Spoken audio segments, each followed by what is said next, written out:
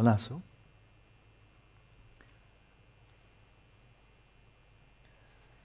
So today we return to Vipassana by way of the close application of mindfulness to the mind. So it's really like moving into, in a way, what seems like a new neighborhood and checking out the neighborhood, the closest, most intimate neighborhood of your own mind. And we do so not only by simply attending closely from moment to moment, getting a lot of snapshots, so to speak, with bare attention, which is certainly very, very valuable, but we also look for the patterns, the connections, the causal sequences, because if one wants to understand anything, you would want to understand not only what it is, but what does it do, and how does it interrelate with its context, what that which precedes it, that which follows it, that which is in its environment.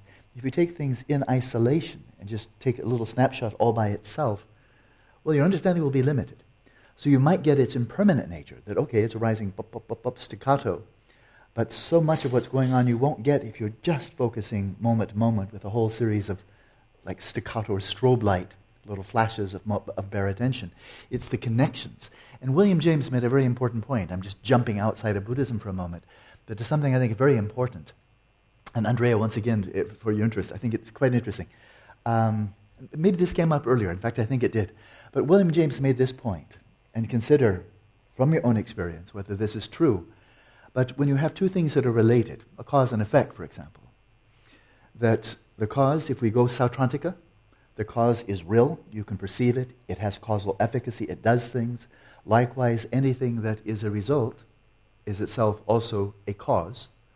Right? So anything that is a cause is also as a result. Anything that is a result is also a cause of something else. So we have two real things, right? The cause and the effect, the seed and the sprout, the emotion and then the behavior that is aroused by the emotion, and so on. But William James's point, which I think is really very interesting for a radical empiricist, and that's the kind of person he was, he says it's not only the relata, the elements that are interrelated, but the relationships themselves are real. The relationships themselves are real. Not just that which is related, but the relationships themselves are real. Now, in ordinary language, that seems perfectly obvious. Is a marital relationship real? And who in his right mind could say, oh no, that's just an abstraction. It's crazy. And so, or parent-child or sibling relationships, are they real or not? Oh, come on, what's more real than that. And so I think he's got something there which would suggest, but now it gets quite subtle. If we're going to follow this out, and delwa, yunde ki delwa, tapa mare, ani mi tapa yinsa, tene, ngupo. Ngupo matos dozo yo mare, ani ngupo yinsa, ani ngunsum ki yure. Yinye was jua. So what I was saying here is in the Sautantrika, a relationship is not permanent, it's not unchanging. Therefore, it's changing. Being changing, it's real. Being real, it lends itself to direct perception, or one could say measurement. But now, exactly how is it that you directly perceive a relationship? Right? I mean, to perceive the relata, that's easy. There's the seed, there's the sprout, there's the emotion, there's the behavior, there's the mental affliction, there's an emotion, and so forth. But how do you perceive, not imagine or infer, how do you perceive a relationship? And what I would suggest here is that you may perceive the relata, the elements that are related, the individual, the cause, the effect, that effect, this primary cause, that cooperative condition. You may get those with snapshots, with a little strobe, with a flash, with a momentary gotcha. But if you want to see the relationship, it's as if getting the individual components that are related, you can get those with a telephoto. But if you want to see the relationship, you have to go wide angle. And that is, let your awareness smear across time. So you're not just getting little unrelated dots. You're literally connecting the dots. But not just with imagination, because relationships are real whether or not you conceptually designate them. Sprouts give rise to, or seeds give rise to sprout, whatever you think about them, they do. And so to smear. Now, this is an interesting point. There's just so many interesting things here. It really is true. But in Buddhism, for example, it said, how long does it take for a certain mental event to take place? How long does it take? Well, there's dute kechikma, the very briefest duration of, let's say, of a pulse of cognition, and that's 1/65th of a finger snap.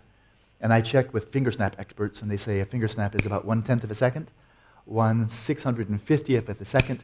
That would be the shortest pulse or pulse of cognition. But for anyone, unless you're an incredibly highly advanced yogi, you'll not ascertain anything in 1/650th of a second. And neuroscience and cognitive psychology bear that out. It's too short. You have to have a cluster of them. But then if you have, let's say, if you have about 30 milliseconds, or let's say 20 milliseconds, 1/50th of a second, that's right on the edge of being able to ascertain something really simple like red. That's very basic, red, as opposed to blue. Can you get it or not? And that would entail giving you a flash and then masking it. That's how they do it. They give you a flash and they mask it so you don't have the reverberation effect, which is then something different. So, let's say 20 milliseconds, 1/50th of a second. That may be right on the edge, long enough for a cluster of those very brief pulses of cognition to cluster together and be able to provide the knowledge that was red, right? But now they give an interesting one. How long does it take to doubt something? To doubt means to vacillate between two extremes. Yes or no, maybe, maybe not. You can't doubt and think, maybe yes, maybe yes, maybe yes, maybe yes, because then you're pretty much stuck on yes, which is not doubting, it's just yes, yes, yes. So it has to be weighing, alternating between two possibilities, right? Will my mind ever be quiet? Will rumination ever settle down? Blah, blah, blah, blah, blah, blah, blah. You won't get it that way. Okay. So, but how long does it take for a doubt to occur? For uncertainty to occur? Well, it's going to be a heck of a lot longer than 1/50th of a second, because you're going to have to weigh two possibilities and be comparing them. So there's a cluster, right? So that would imply, in order to, and doubt, of course, exists. Therefore, it is perceivable, but not in 20 milliseconds. It's not, because your telephoto is too intense. It's too narrow a time to be able to pick up, to ascertain doubt. It has to be longer, like a half second maybe, or a quarter of a second. Oh yeah, there I was doubting because I went, yes, maybe not. Maybe yes, maybe not. And that takes a little while, right? So you have to have a wide angle, in terms of time, a wide angle to see, oh yeah, there was a flip-flop there. Okay? So having said that, now we look at causality. Because as we're closely applying mindfulness to the mind, we should be very, very interested in causality. What's causing what here, right? And this is just a fundamental issue underlying all of the Buddha Dharma.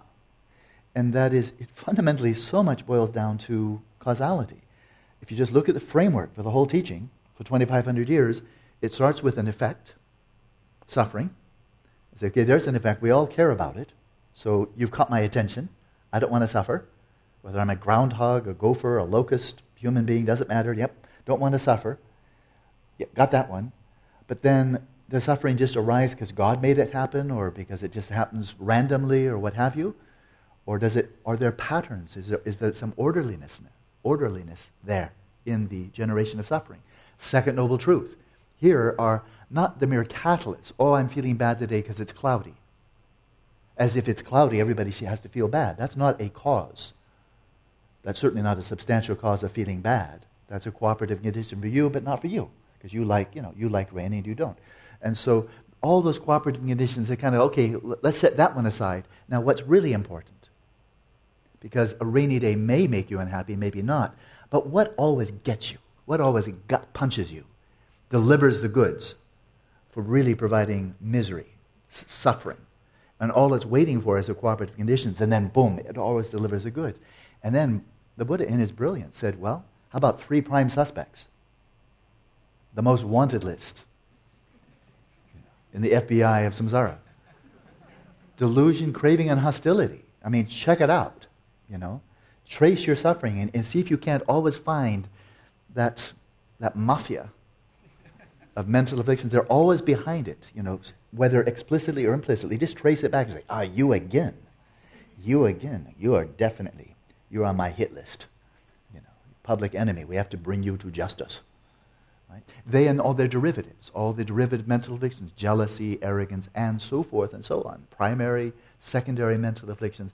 But it always traces back to three, and among three it always traces back to one. Delusion, and that's rooted in unknowing. So, for us to perceive,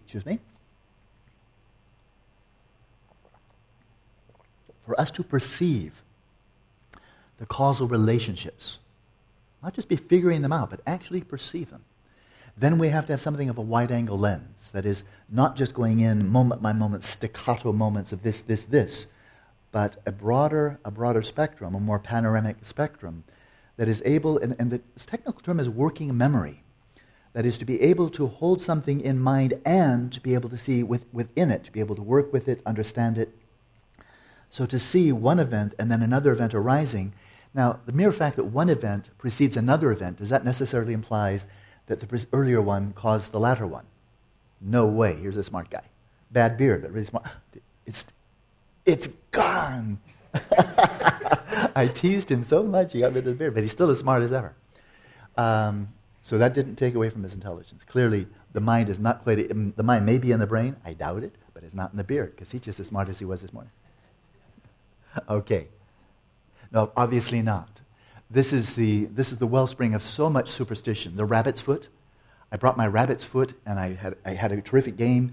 I hit a whole bunch of balls in the baseball game. Oh man, that rabbit's foot, that's what did it. I always have to, or this old pair of dirty socks. I wear this one when I won my tennis match. Boy, that's my lucky socks. This runs through all of sports. Your dirty socks, a special pair of underwear, a little bracelet, the girlfriend's ring that you put in your pocket, whatever it is, They say, oh, but that caused it because, it preceded it, and then that happened. So there's the dumbbell approach to causality. If it preceded it, it must have caused it. I kind of like that though, because the end of the age is coming on December 21st of this year, and I just said that, and now you just watch. I have said the end of the age is coming, and now just watch. December 21st, I will have caused it, right? Because I said it first. I mean, the silliness abounds. The silliness abounds, and it's a root of much, much superstition. Tremendous amount of superstition. Of just thinking if A precedes B, A must have caused B. But if you're closely applying mindfulness with discerning intelligence, then you can see A preceded B, but not causal related. A preceded B, causal related. And then it gets more interesting still. Because if you see it only once, how would you know? How would you know? But if you perceive it multiple times, then a database starts to grow.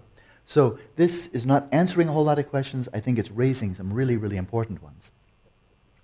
So when we closely apply mindfulness with discerning intelligence, with prajna, wisdom or intelligence, then we are looking for the interrelationships. This is absolutely core to the Satipatthana. It's core to the Four Noble Truths. You start with effect, you look for the cause. Not all those cooperative conditions. They're endless. But what are the causes? And then you look for an effect. The achievement of liberation. That's an effect. Okay? The achievement of liberation. And then you go for the cause. Path to that achievement. So it's all causality. Start to finish. Four Noble Truths is all about causality. And then we find this, I think it's implicit or only thinly veiled in the Satipatthana Sutta. When the Buddha says, for each of the four, starting with the body, closely attend to or contemplate the factors of origination and the factors of dissolution. Right? This, the probing ontological analysis into causality, how things emerge and how they dissolve. When do they become themselves? When exactly is it that a sprout, when is the first moment of a sprout? When a seed is germinated. A seed germinates, right? And then after some time, you've got a sprout. Exactly when does that happen? Right? And then you have the sprout, eventually it's going to die. It's going to get burnt, dried up, one way or another, but it's not going to remain a sprout forever. So exactly when does it stop being a sprout? In other words, its sproutness is finite. It has a beginning and an end. And that goes for seeds, and that goes for everything, pretty much everything else.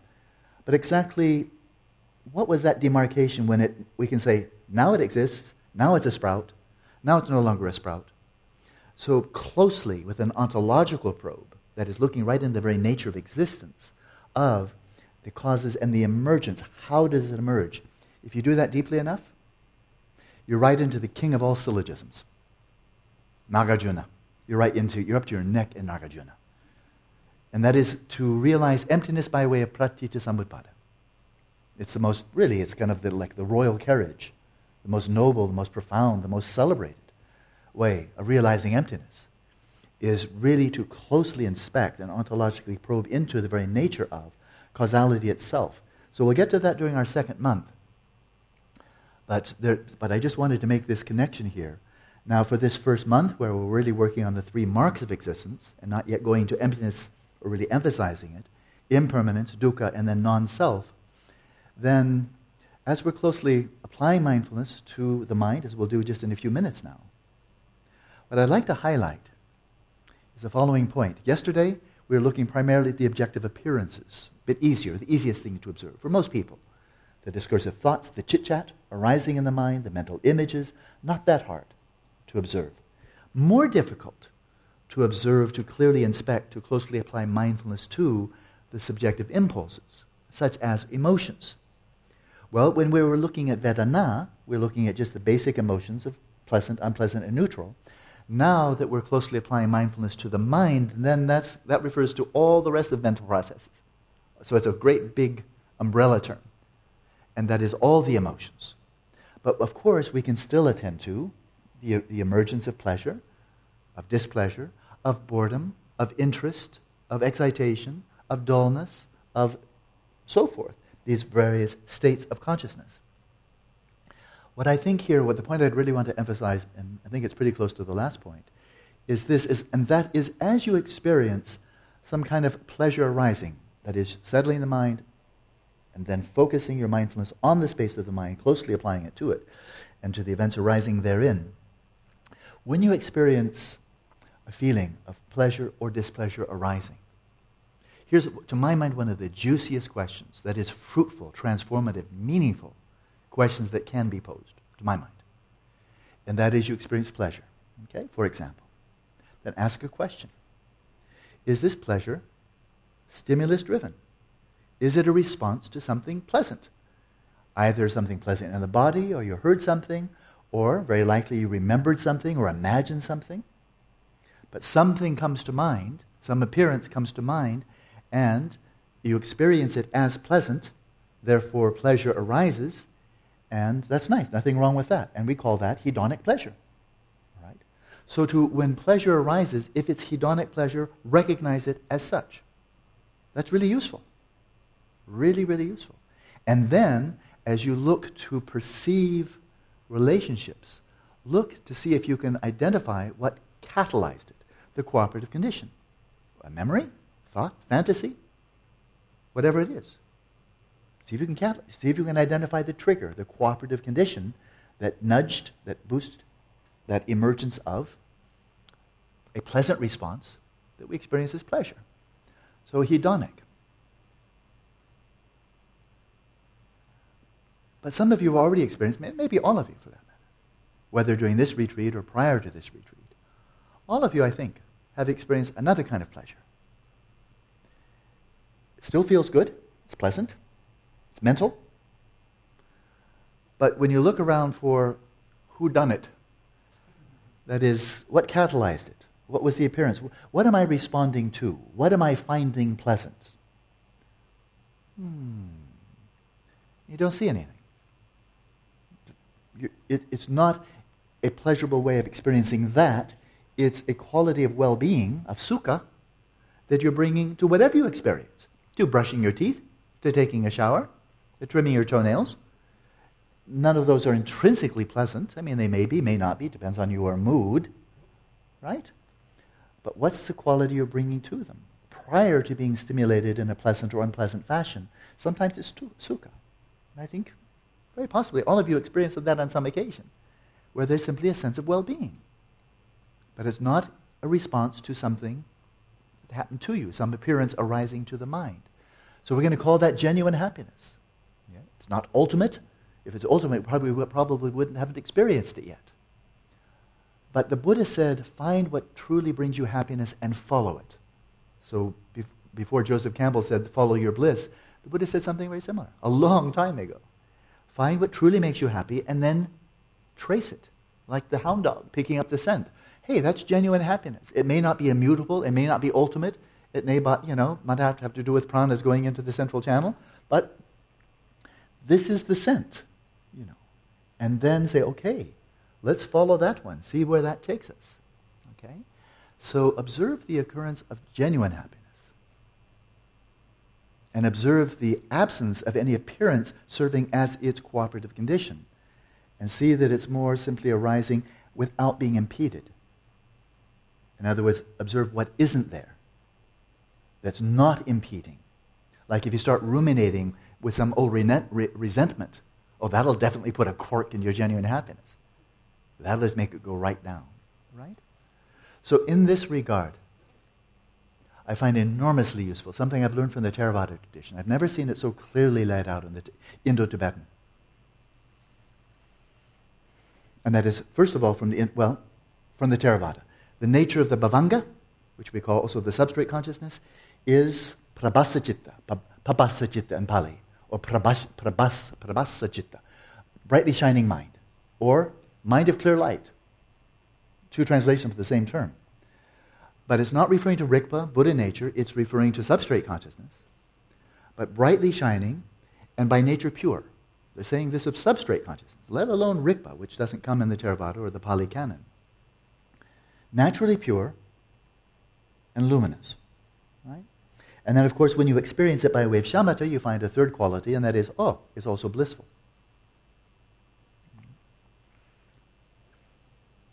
What obscures it?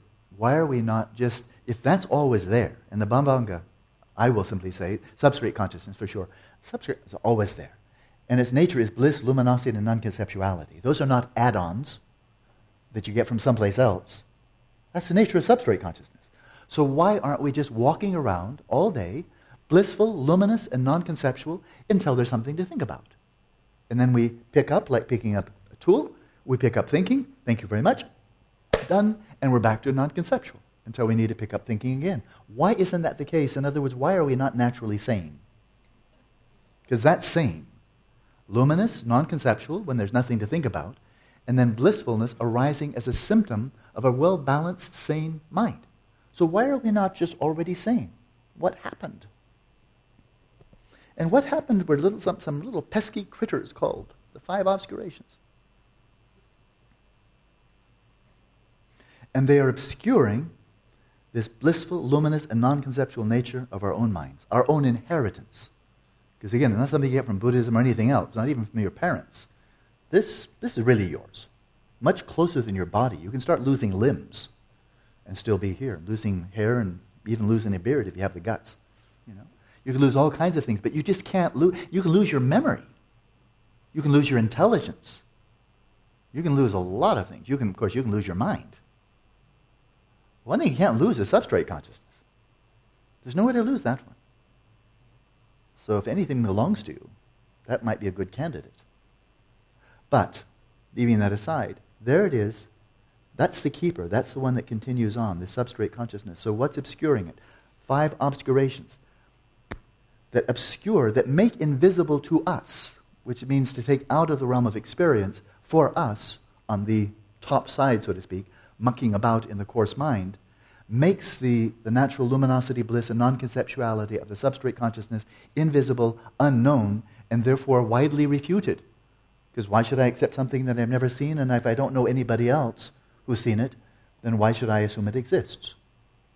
That's not an unintelligent position. Limited, but not unintelligent. And so, the metaphors I find very useful.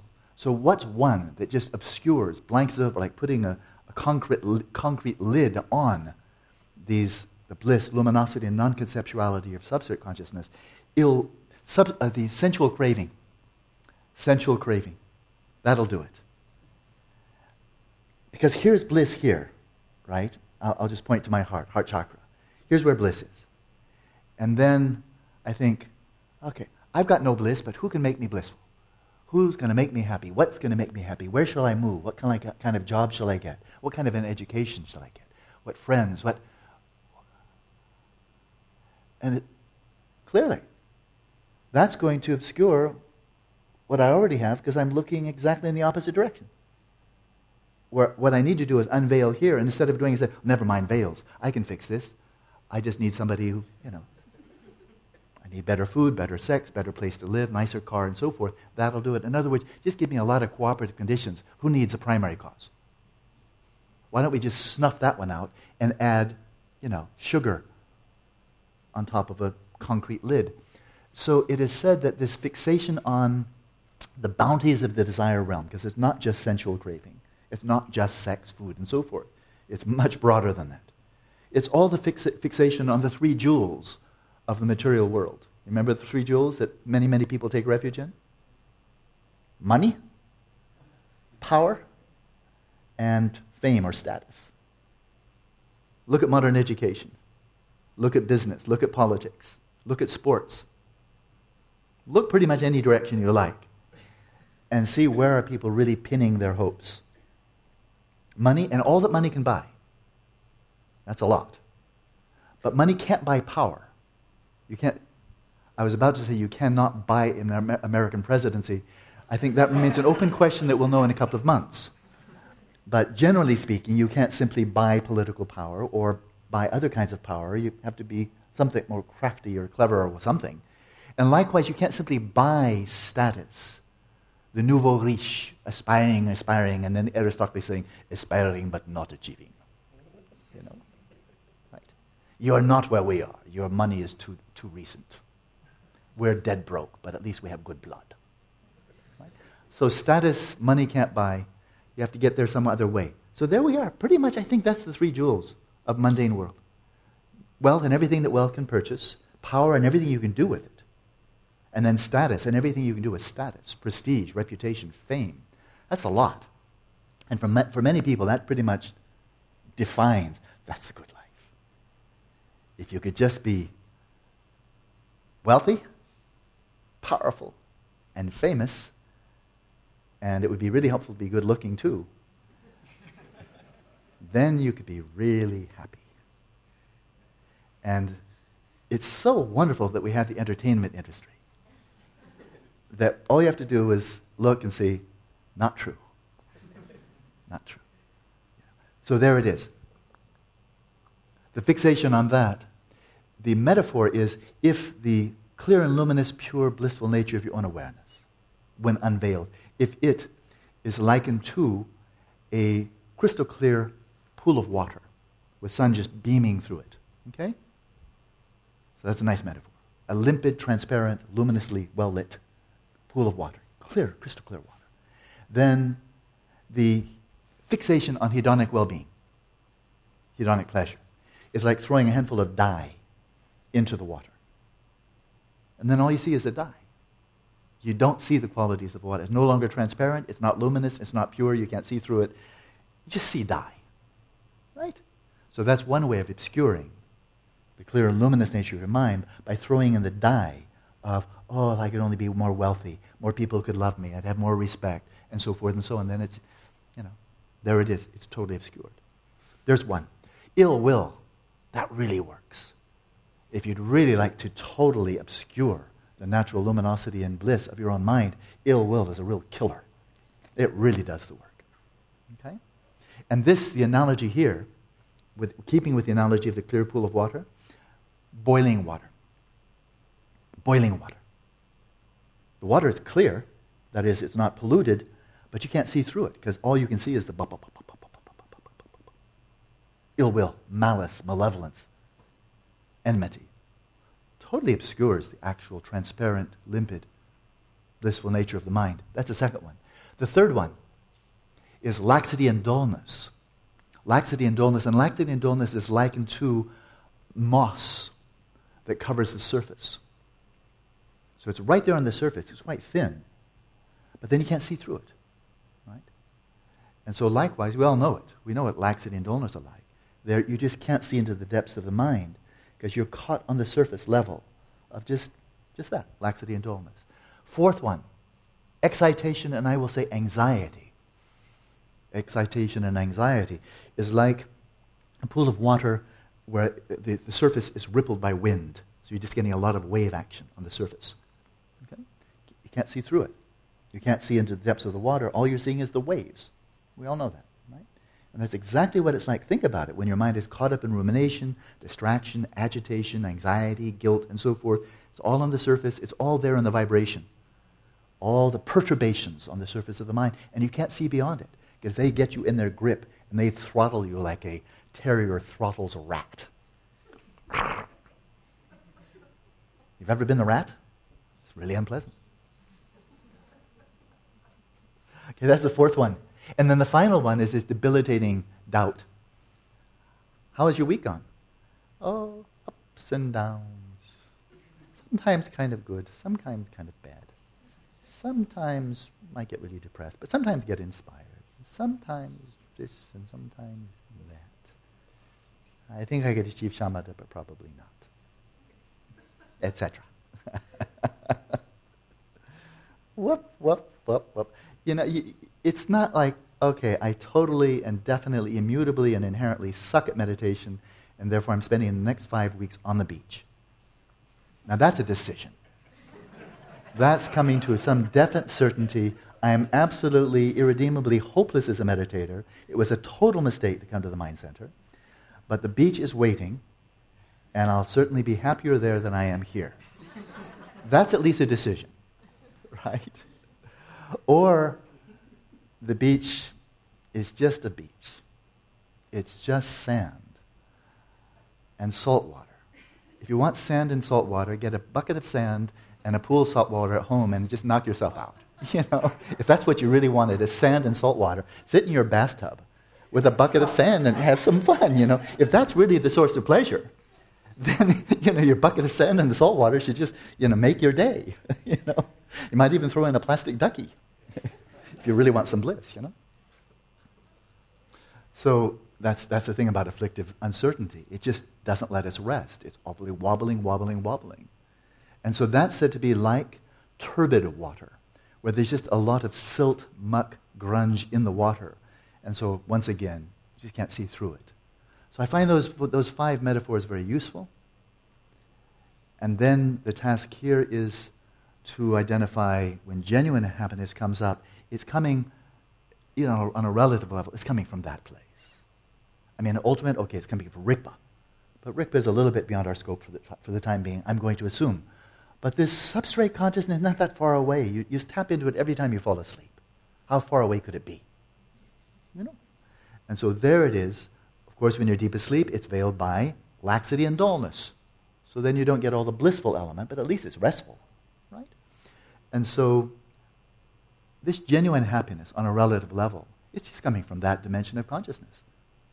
And it gets unobscured a little bit, and then some ray of clarity, some ray of bliss, some ray of non-conceptuality beams out.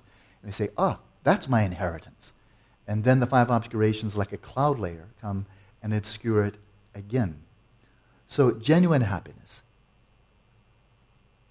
its substantial cause, its primary cause, is nowhere else than your own substrate consciousness. Not going to be anywhere else, because that's of the very nature of bliss. So to unobscure it is the task, not to try to add on more stuff to somehow concoct bliss with a bunch of cooperative conditions. That's called hedonic pleasure. All very well, but then after a while, of course, it tapers off. The novelty wears off, no longer interesting, whereas here's a wellspring. It doesn't get boring, it doesn't get tired. So this, and then the final point is, while we have genuine happiness and hedonic, and also as you're closely inspecting your mind, look for, and again I find this so fascinating, if unhappiness, boredom, restlessness, grumpiness, tiredness, just something, anything, some unpleasant feeling of any flavor arises while you're meditating. It may never happen again, but should it happen? Then check it out. Is it hedonic unhappiness? Is it your knees? Is it your back? Are you just feeling heavy in the body? Is it your mind? Is the fact that you're restless? Or is there something arising in your mind that's kind of you're experiencing in an unpleasant way? In other words, are you getting some unpleasant stimulation? Mentally, sensually, tactily, whatever, but is something making you unhappy? Restless and so forth, that whole bandwidth. If so, good. Let's call it hedonic unhappiness. Okay, then you see it. But then is there such a thing as genuine unhappiness? And I think we've already experienced that. We've all had that experience on many occasions. And Tsongkhapa makes this point. Come back to Tsongkhapa once again. He said, insofar as the mind is dominated by mental afflictions, that is just habitual, this is just your normal state, you're caught up in one another. You're just kind of basically going around getting into a bit of attachment and then in a bit of anger and then more delusion and then a bit of more attachment and anger and a bit of arrogance and a bit of jealousy and so forth. If that's basically the swimming pool that you're swimming in, then even when you have no stimulation, even when nothing's happening to you, in other words, you can be in Lama Yeshe's darkroom, or you could be in solitary confinement, or you could be in a hospital bed, all by yourself, not even in any pain, but just by yourself in a room, right? Or in a meditation cave up in the mountains, but with really nothing unpleasant happening to you. You can be richly unhappy. And it can be can have some real staying power. In other words, you can really slip into some chronic depression there. And then you say, but what's making you depressed? I mean, you got enough food, you got a toilet, you got 4 walls to look at. You know, what's your problem? I mean, there's nothing bad happening to you. And it doesn't even have to be bad things happening to you in your mind. That was, I think, the subtle point he's getting. You don't even have to think unhappy thoughts. That is just when the mind is conditioned by, dominated by mental afflictions, whether or not there's talking or rumination going in the mind, you can feel bad anyway. Even without being negatively stimulated by something happening to you in your mind, you can just feel bad already. Right? That's interesting. And that's genuine unhappiness. That's what I call genuine unhappiness. It's not stimulus-driven. Your mind is imbalanced. Your mind is not well. And this is a symptom of a not well mind. As Pascal said, the problem with modern man is our inability to sit quietly in our chambers. Because sitting quietly in our chambers with nothing bad happening to us becomes unbearable. So what do we do in modernity? Say, well, the hell with sitting quietly in our chambers. Let's get out and do something. At least work. At least be productive. So if you're Germanic or Scandinavian, Northern European, then let's get out and do something. Let's get some work done. And if you're from Spain, Portugal, Italy, say, well, let's have some good food and relaxed. Let's party. But either way, whether it's going to work to occupy your mind or whether they're going to play to occupy your mind and racking up your debts in the meantime, either way, it's an escape.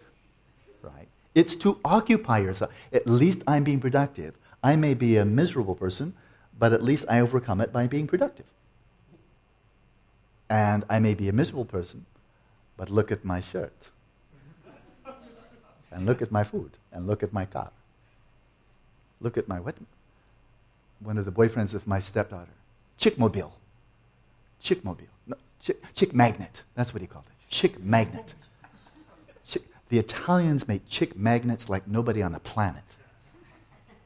I mean, a Maserati, Lamborghini, Ferrari, let alone the cheaper ones. I mean, if that's not a chick magnet, I don't know what is. Porsches are very good machines. But a Lamborghini? This is a chick magnet. So there we are.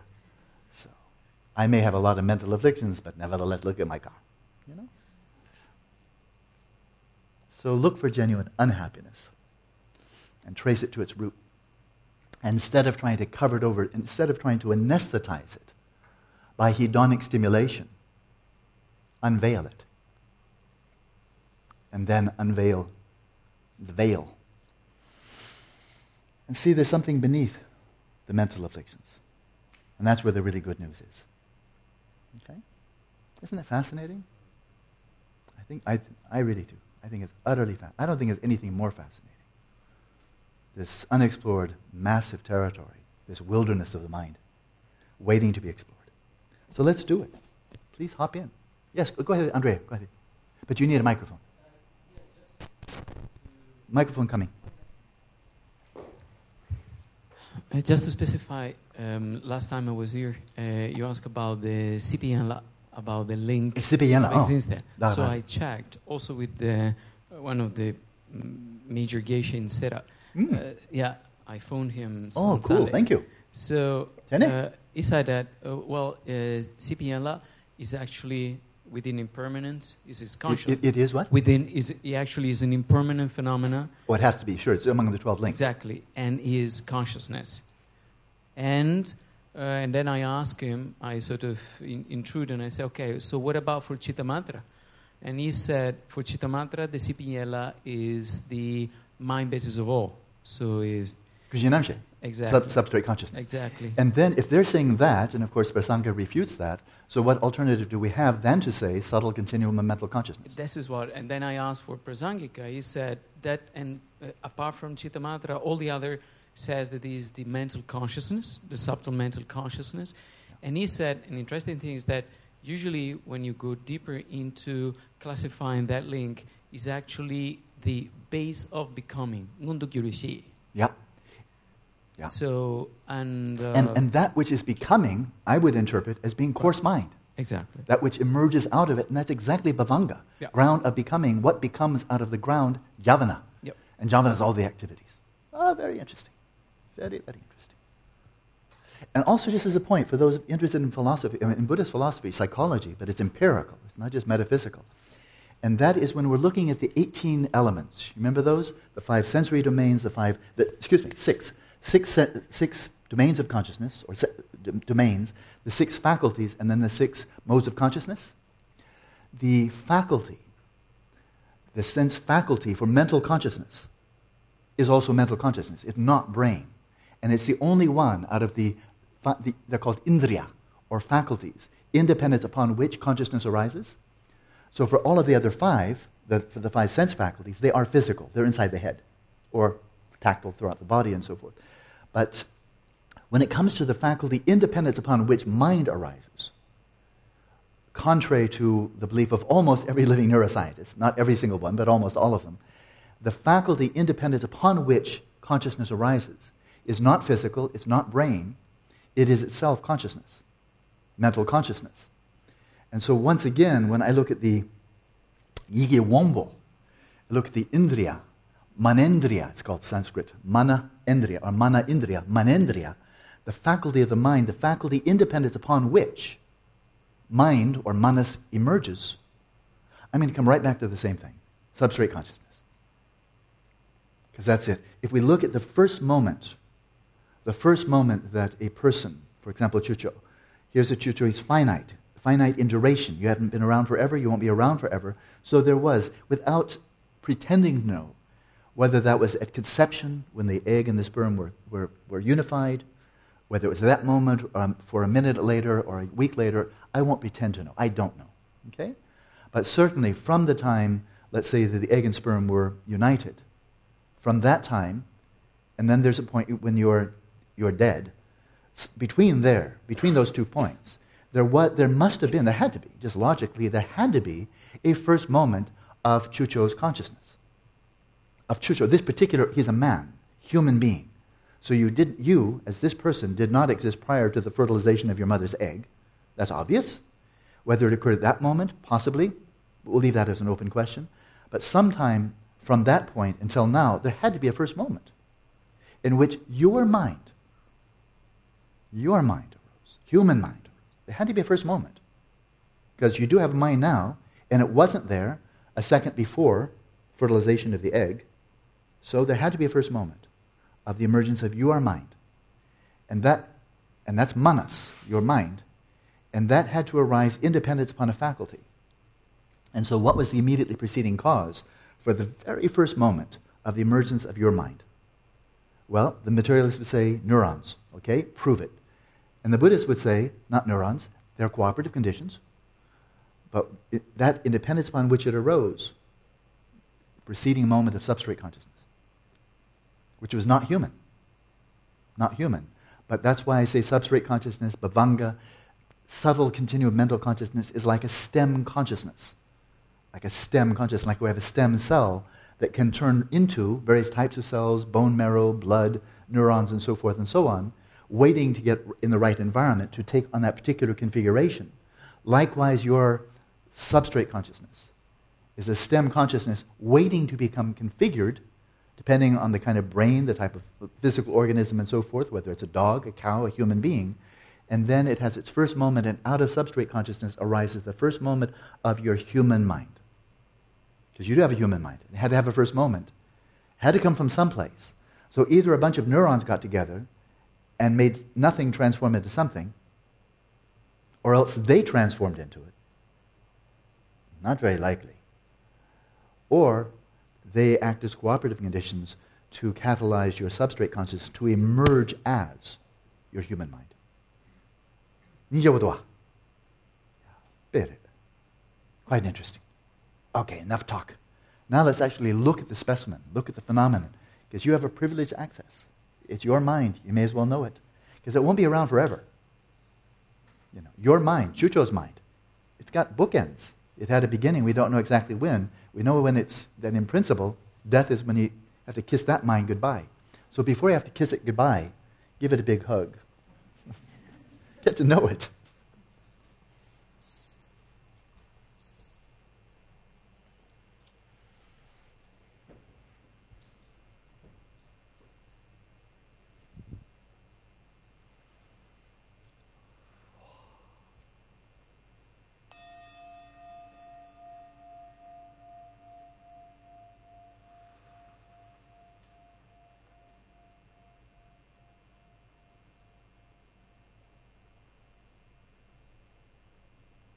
Now release the agitation of the mind, the conceptualization, the turbulence. Let your awareness descend into the non-conceptual space of your body, right down to the earth element.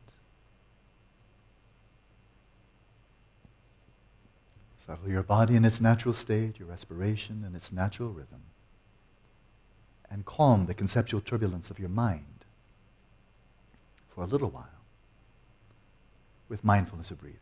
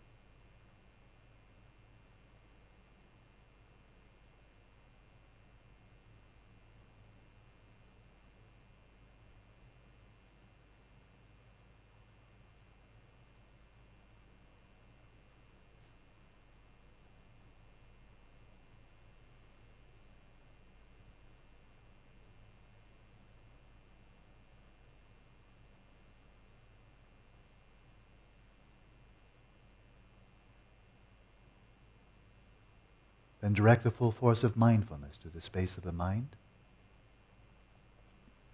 to the objective appearances that arise within that domain,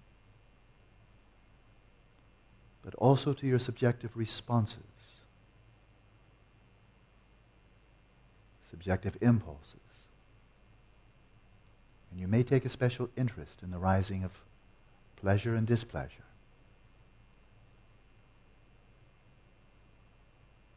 And apply discerning intelligence to distinguish, if you can, the pleasure and the displeasure that are stimulus-driven,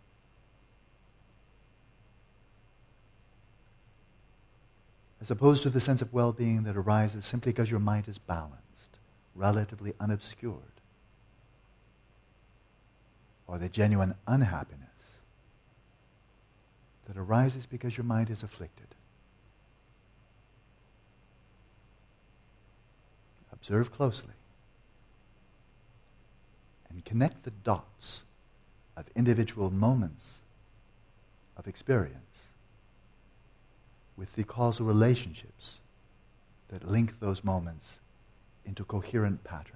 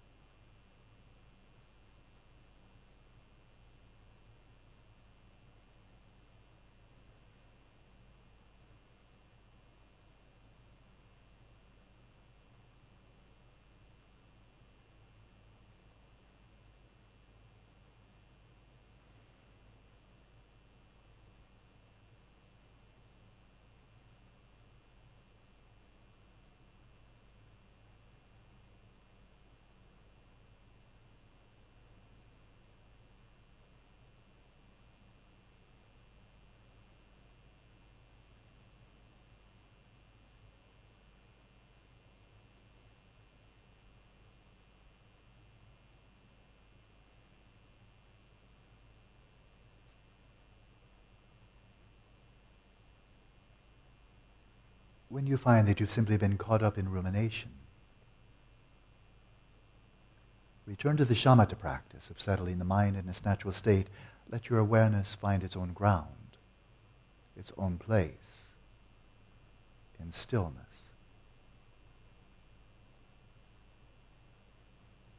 Recognize the distinction between that stillness and the movements of the mind. And when you feel ready, then venture forth once again to closely inspect the movements of the mind, the emergences of the mind, and the relationships from moment to moment.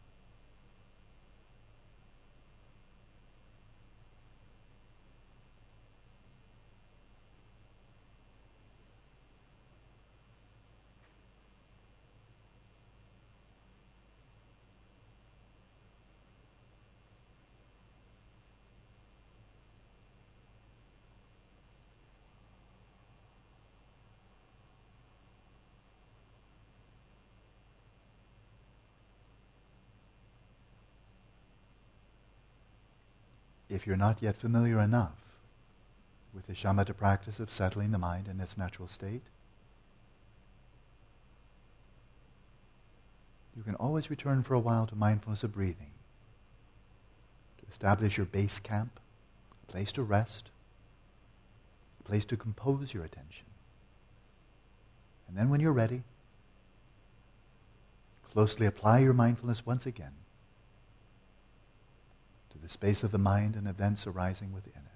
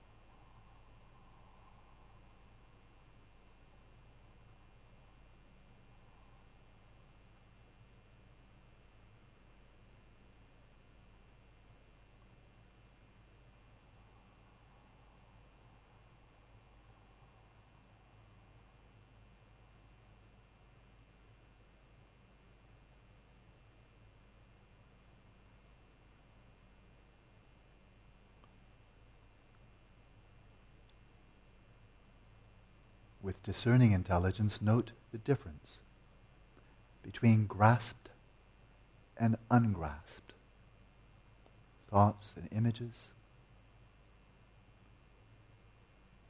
Those for which you feel you were the agent, that you did it, they belong to you. And those that you sense but you simply witnessed, but you didn't do them. You didn't intend them.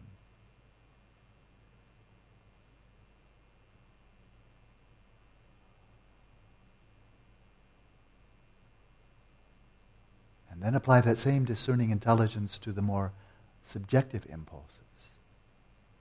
Desires, for example. Were you the agent of the desire? Did you intend it? Did you identify it? Is it really yours?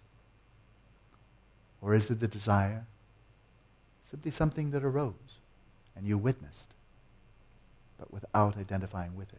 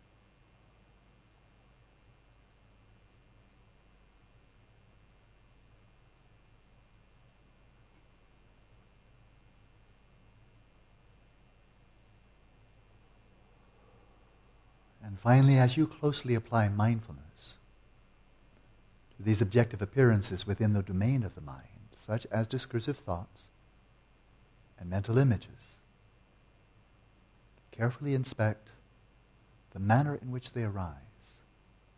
Can you identify the cooperative conditions? It could be an emotion, it could be a sound, a tactile sensation. And then can you identify the substantial cause, that which actually transformed into the discursive thought or mental image? As the Buddha counseled, contemplate the factors of origination.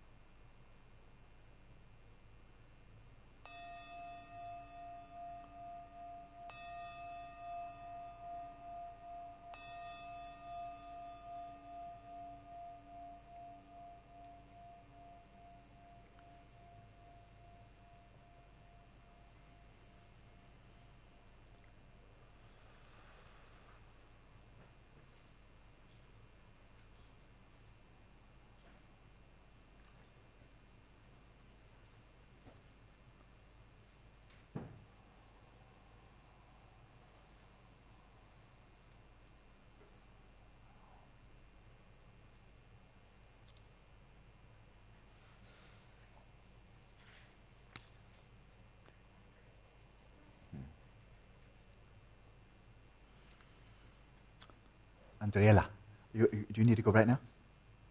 Can I ask one quick question actually two quick questions for the Geshe? And that is among the 12 links of dependent origination. The first one's the link of ignorance, avidya. The second one is the link of compositional factors, ducheki yenla, samskara. And the third one is, of course, the link of consciousness, vijnana, right? And then we have more coming after that, obviously. Here's my question for the Geshe. What's the distinction between that third link, consciousness, and the sipi yenla, the bhavanga? Are they the same?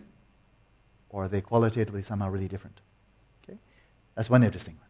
And then the next one, you need to leave, but where I'm going to go here is I was just kind of translating one very brief section of a text that I've translated in its entirety called Buddhahood Without Meditation, which is already translated, but I've now translated the big commentary to it. And it's pretty much finished. We're just polishing it. In this text, Dudjom Lingpa makes a reference to something that's referred to many, many times in the Indian and the Tibetan tradition, and that is of illusionists, Gyumeken. And these are not like a David Copperfield or the modern illusionists that are doing it primarily with really fantastic technology. According to Buddhist and Hindu lore, they're not just doing that by trickery. It's not a trick. They're using three things. Ze, nga, and dingenze. And so what the illusionist is using here in order to create an optical illusion, a magical illusion, but optical illusion, is, number one, a substance, some kind of a magical substance. And that's my question for the Geshe. I've always heard it, ze, substance. Okay, what kind of substance? Psilocybin? LSD? What kind of substance? I don't think so. It's not a drug. But do they have any idea? What are they referring to when they say ze? Ze could be anything, any physical substance at all. I'd be quite curious. Cool. That I can answer, yeah. Usually they are referring to, it's weird, but they are referring to a wooden object of the size of a pebble. Yeah. Oh, interesting. Okay. So that is actually what they are empowering. So it could be pretty much just an ordinary thing, exactly. And then they're empowering it with the samadhi and the mantra. Exactly. That's good to know. Interesting. That actually makes sense. That's interesting. Okay, good. One down. That's very helpful. I didn't know that. Thank you. Excellent. Okay, you're released. Oh, that's so. And now, where I'm going with this, and Ilaria, yeah. Then he might find this interesting later. He maybe already knows, but I found it quite interesting. Kind of caught my attention. And this is from Dudjom Lingpa's Mind Treasure on Dzogchen. It's called Buddhahood Without Meditation, or in Tibetan, they simply call it Nangjang. Okay? And he's referring to this, but it pertains immediately to our practice here, in I think a very interesting way. And we have questions, but not a whole lot, and I think this is really worth the time. And then you can decide after I finished. And that is Dudjom Lingpa. It's in his presentation of the nature of emptiness. But then he gives an analogy. And he said, for the example, the analogy of an optical illusion created by an illusionist who uses a ze, physical substance. Well, now we say that's innocuous. It's not some high-tech Indian something. It's just a piece of wood. But kind of just a platform, a basis. A mantra, that's going to have some power to it, because it's not just fi, fi, fo, fum. There's going to be something sophisticated about the mantra. That I'm certain of. And then samadhi. Okay, that's the laser technology. And it's a good metaphor. Because holographic images are created by lasers. So, of course, it's just a metaphor, but I think it's a very good one. Very, very finely honed, sharply focused, refined light of consciousness. That's samadhi. So you bring these two together, but what he's talking about here, why I refer to it right now, is he's talking about the primary cause or substantial cause, the gyu, the hetu, and then the cooperative conditions for what's bringing about that illusion. It's clearly an effect. So what's the primary cause and what are the cooperative conditions? Okay, the cooperative conditions that do not transform into it, but without which it doesn't happen. In other words, they're the cooperative, they're the triggers, they're cooperative conditions. Okay, you have the substance, that's kind of innocuous. Now we've learned from Andrea, piece of wood. Okay, the mantra, that's going to be high-tech. The samadhi, that's very high-tech. I mean, it's not easy to achieve. And then the other cooperative condition that's necessary is the mind of the observer who is looking in the right direction. If you don't have a spectator, and if the illusionist himself has his eyes closed and nobody's around, there is no illusion. It doesn't stand all by itself. So, and he's not creating this for his own fun. He's, doing that by himself. No, the illusionist actually, it was a performance. People would do that. And so he's creating it for an audience, or at least for one other person. So you have to have the other person's mind, which is looking in the right direction, and then sees it, and then the substance, the mantra, and then the illusionist samadhi. Those are all cooperative conditions. So all of those are helping something become an illusion. What is it? And this is what caught my attention. What is the primary cause that actually transforms into the illusion? Not the stick or the piece of wood, not the mantra, not other people's minds, and not the yogi samadhi. Could be, but it's not. Any guesses? Somebody said something. Francesca. The mind of? No, he specifically said that's a cooperative condition. The mind is a very good guess, very intelligent guess, and it's incorrect, because Dujun, I think he knows what he's talking about. So the mantra, the substance, the mind of the observer, and the samadhi of the illusionist, all of those are cooperative conditions. Something else is the cause, the primary cause. Juduna. Nope, not the idea either. No, it's not. Well, there was no illusion. It's the first moment of the illusion. Not necessarily. No, there's not always illusion. The illusion is not walking around with illusion following him. Everybody goes brushing his teeth and going to the bathroom. Oh, when are you going to go away? Go away. No, it's wrong. It's wrong. That's true, but that's not the substantial cause. The other mind is a cooperative condition. Yeah. Necessary. What's your guess, Nicola? The Rigpa or primordial space of awareness. Which one? Rigpa or primordial spaces of awareness? He doesn't say that. It's a good guess, but that's not what he says. I'm not going to refute you, but that's not what he says. Okay? Yes, Catherine. I was thinking it was his intention. No, that's definitely a cooperative condition. Okay. Just like the intention to sow wheat in a field. It's definitely implicated, right? The substrate consciousness. No, not that either. No. Bear in mind, your substrate consciousness isn't even the cause, that is substantial cause, of your dreams. It illuminates the dreams. Okay, you get one more guess. Okay, it's going to be, you've already had one chance. Anybody want to guess? And don't think too deep. Think more phenomenologically. What else is around that might be? Jen, you get the last word. Karma? No, it's not karma. Karma? No. That was like, if in doubt, okay, karma. Why did he say that? What about Karma. It's kind of like, okay, it answers everything and it doesn't answer, in some cases, it doesn't answer anything.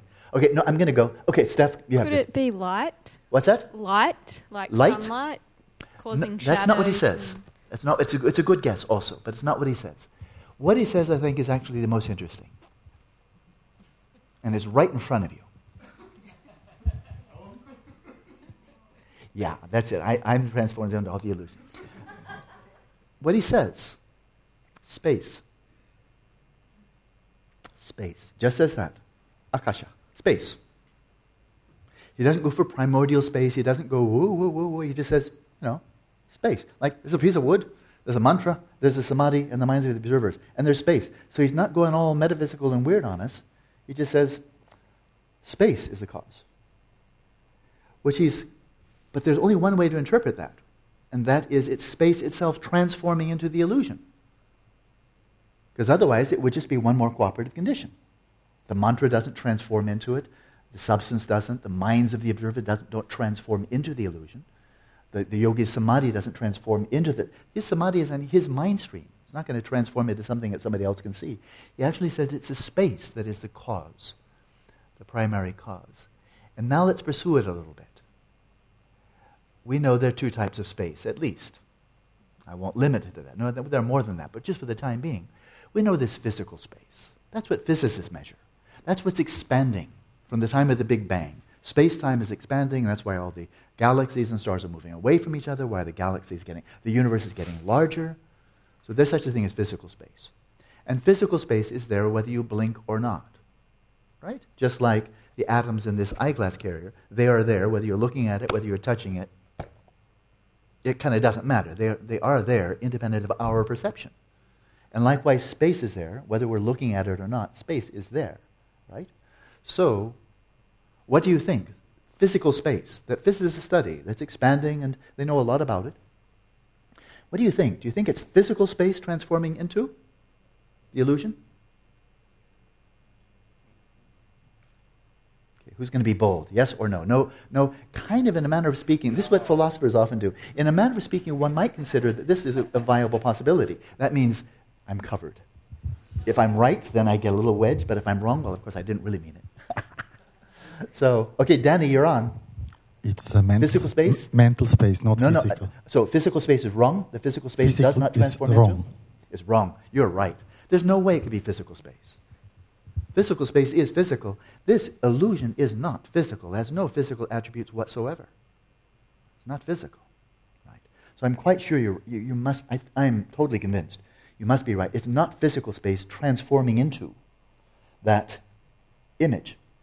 And therefore, what other kind of space is a good option? Danny, you're on a roll. Carry on. What kind of space then would it be? That's actually the primary cause that's transforming, taking on like an illusion, taking on the form, the appearance of that illusion. Alaya. Yeah, it's got to be alaya. It's got to be alaya.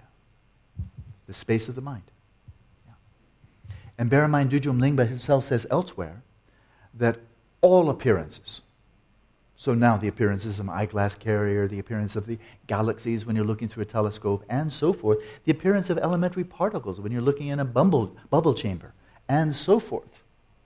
The appearances that arise when you're looking through a microscope or looking at an X-ray, and so forth. All appearances. Appearances not only of the five physical senses, all appearances of dreams and images and so forth. All appearances. According to Dujum Lingpa, Dzogchen, all appearances arising from and manifest in alaya, substrate. Not eyeglass carriers, they're made of molecules. The appearance is emerging from. The molecules emerge from other molecules, other configurations of mass energy going back to the Big Bang. But the substrate did not emerge from the Big Bang. It's not physical, didn't arise from the physical, doesn't transform into the physical.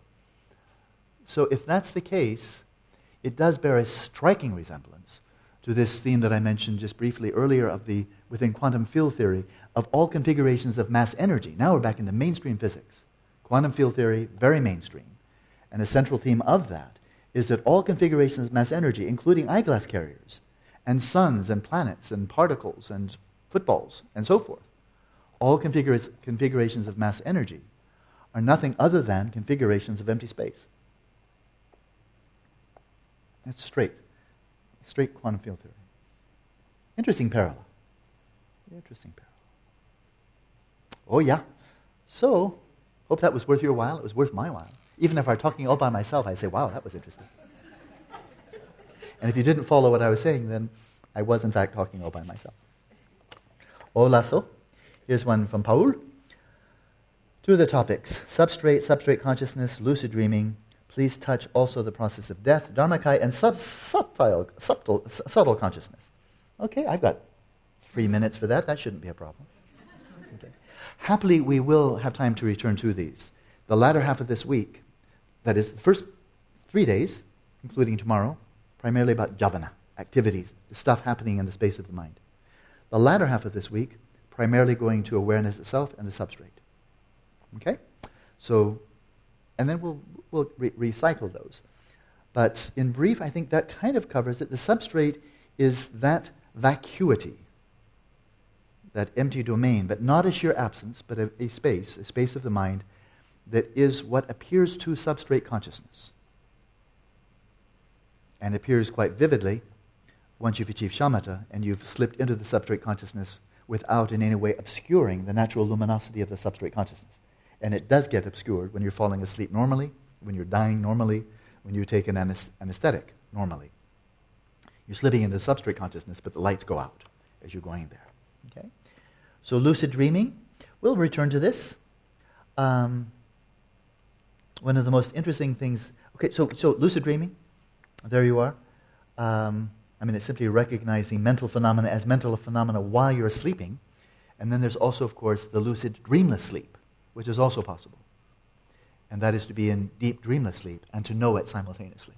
Okay? Those are possible. And so the process of death, the end point of achieving shamatha is to tap into the same dimension of consciousness as the end point of the dying process. So in classic inter-Tibetan teachings, when you're going through the dying process, and it's discussed in quite some detail of how the physical senses implode and the cognitive faculties dissolve and memory and so forth and so on, and then it's all dissolving. Well, the mind is dissolving, the coarse mind that arises independence upon, we say nowadays the brain, and the Buddhists would say independence upon the whole energy system within the body, the prana system, and the body as a whole. What's happening there is that the coarse mind is dissolving into the subtle continuum of mental consciousness. And the point at which that dissolution is complete, in which now, okay, your coarse mind no longer exists, is after the white appearance, and then the red, chepa, red emergence, then there's the dark near attainment. Those are just the straight literal translations. But the dark near attainment is just total blackout. It's just blackout. And so for a normal person, they'll hit that, and it will be basically like having just fallen into deep, non-lucid, dreamless sleep, just not knowing anything, just the cessation of experience, explicit experience. And from the Buddhist account of dying, that's when you're dead. You're dying, and you get to that point, that dark near attainment, where your coarse mind is dissolved into the subtle mind. Now you're dead. Okay? Now you're dead. Or we call it, in Dzogchen terminology, now your coarse mind is dissolved into substrate consciousness. Now, I've checked with my principal lama for Dzogchen and asked him if one has achieved shamatha, then what are your chances of being able to die lucidly, and when you come to that dark near attainment, to be lucidly dead, to be resting in it and fully cognizant of you're resting in the substrate consciousness, and you got there not by achieving shamatha, but by dying. But having first achieved shamatha, in other words, having the possibility to go through the whole trajectory of dying lucidly, get to the end point of dying, dead, and still be conscious. He said, oh yeah, if you've achieved shamatha, that prepares you very, very well for that. Okay? And then Dujum Lingpa, he comments on this, and as I recall, it's in the Vajra essence, quite far into the text. He talks about this, and he said, okay, how long can you stay dead? And unlike all the gravestones in the tomb, it says rest in peace, like you get to stay dead for a really long time. And that's why you should enjoy the flowers. I mean, somebody's coming there and... And Dujum Lingpa says, on the outside, about 6 hours. About 6 hours is as long as you get to stay dead. And then, so sorry, the time out is finished. The time out in samsara of just lights out, rest in peace. Why so many people commit suicide thinking that's going to really last? Big disappointment. As one of my favorite aphorisms, and I coined it, is the only real downside to being dead is it doesn't last. It just keeps on, then something else happens. And of course, you're there in the substrate, and then the bottom falls out, speaking very poetically, the bottom falls out of the substrate consciousness. You have a breakthrough experience. Tek chut. It's a natural tek chut experience. You break through the substrate consciousness, and you get dished up to you the clear light of death. And that's Rigpa. But if you haven't already realized Rigpa, then that'll be a very brief and unproductive experience. Because it'll be one, I think the best way I could imagine talking about it would be radical disorientation. Of just does not compute. It'll be very brief, and you'll move right on. Then you're into the bardo. Okay? That's a brief account. Oh, yeah? Right, cool. Good to have a mind. It's much more interesting than not having one. So, understand it while you have it. Because the next one, if you're born as a frog, it won't be nearly as interesting. And you probably won't encounter the 4 applications of mindfulness as a frog. Even if you wanted to, it'd be hard to find anybody that speaks your language that can teach it. Okay, enjoy your dinner.